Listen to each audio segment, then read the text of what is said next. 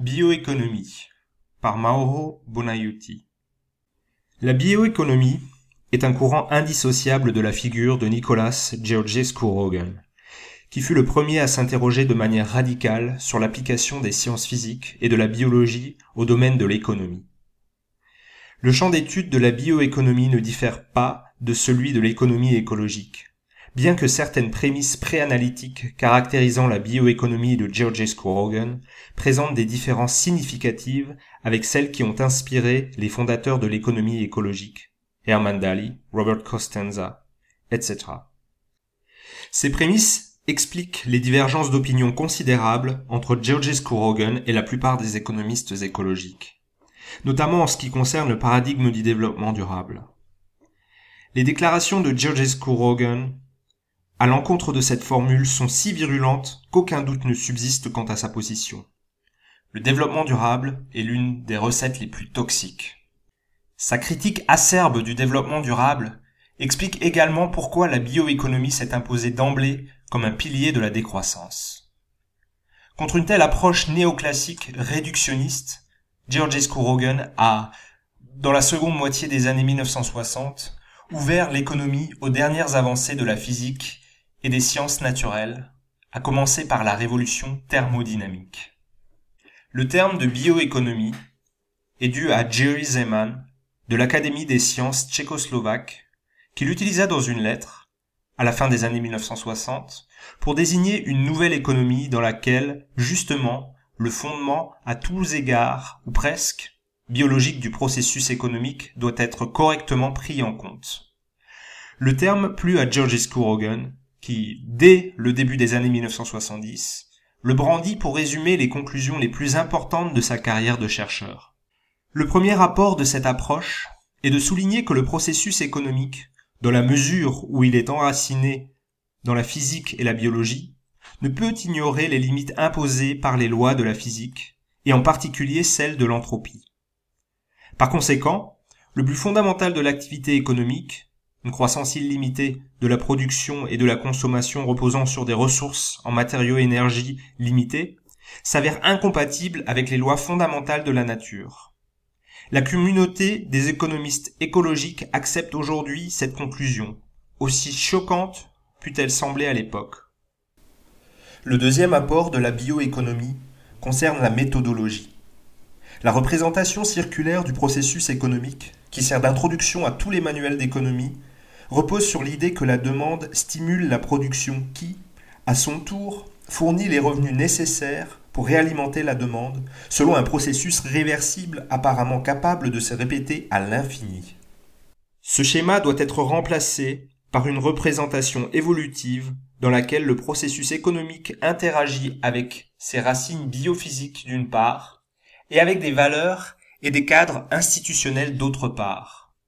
Il est important de souligner ce dernier point.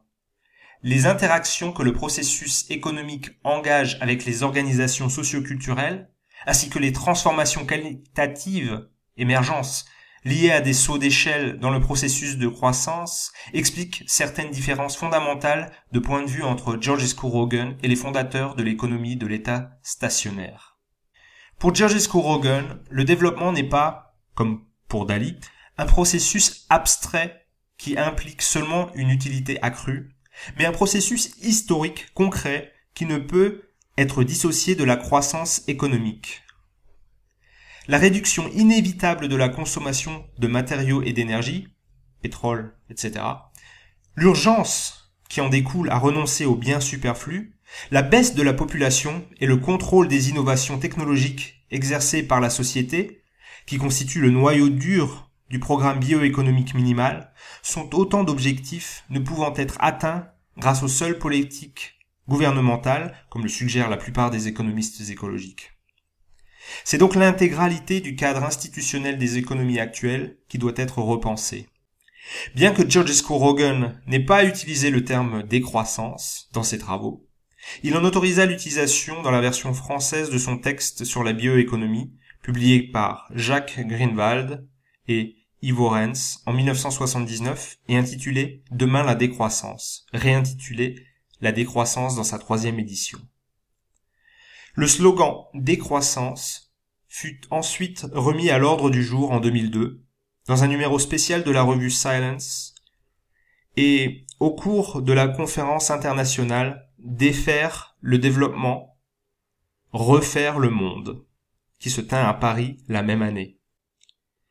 Il apparut immédiatement comme une évidence que deux courants de pensée se retrouvaient sous ce même mot d'ordre, celui de la critique culturo-institutionnelle de la société de consommation, formulée au fil des ans par Ivan Illich, Cornelius Castoriadis et Serge Latouche notamment, et celui de la critique bioéconomique.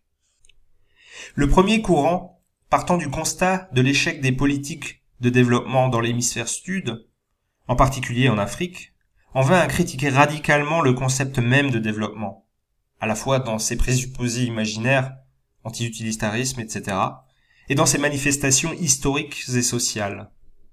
Les tenants des deux courants de pensée se rencontrèrent et, dans une certaine mesure, eurent l'impression de se reconnaître dans la critique du développement durable. 10 ans plus tard, il peut être intéressant de s'interroger sur les raisons du succès de cette union. Peut-être est-ce tout d'abord parce que la bioéconomie et les critiques culturelles du développement partagent des prémices préanalytiques similaires.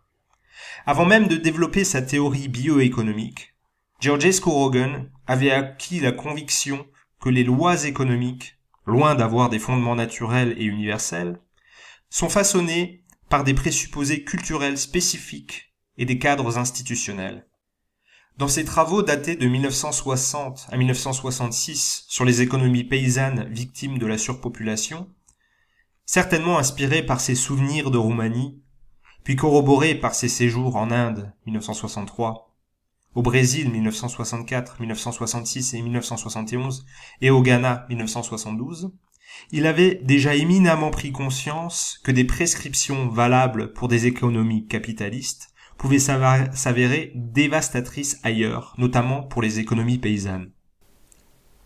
En d'autres termes, la bioéconomie de Georgescu Roegen accueillait l'idée, développée plus rigoureusement par les penseurs critiques du développement Ivan Illich ou Cornelius Castoriadis, que les raisons essentielles de l'échec à plus ou moins long terme du modèle social et écologique occidental résident, au bout du compte, dans les prémices culturelles et leurs pendants institutionnels.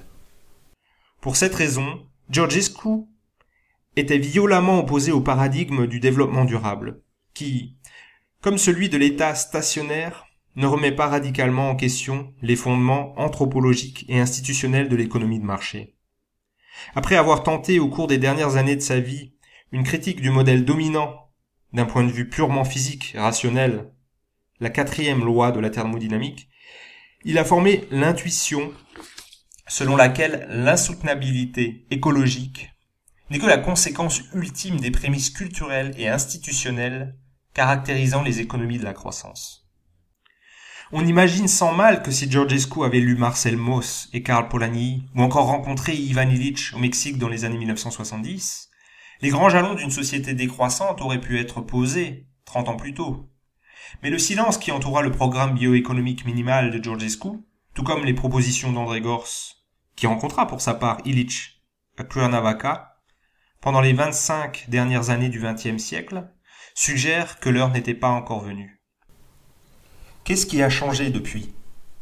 À partir des années 1970, qui furent affectées par la crise pétrolière et la transition du régime d'accumulation keynésien-fordiste au régime d'accumulation flexible fondé sur le secteur tertiaire, la croissance et la productivité dans les sociétés capitalistes avancées ont progressivement ralenti. Au contraire, les dépenses sociales et écologiques, liées à l'hypercomplexification de la méga-machine bureaucratique et économico-financière, ont augmenté. La crise des années 1970 a marqué le passage à la seconde phase d'un cycle d'accumulation en forme de S, la phase des rendements marginaux décroissants. Cette phase s'accompagne d'une baisse du bien-être social, encore exacerbée par la crise financière de 2007.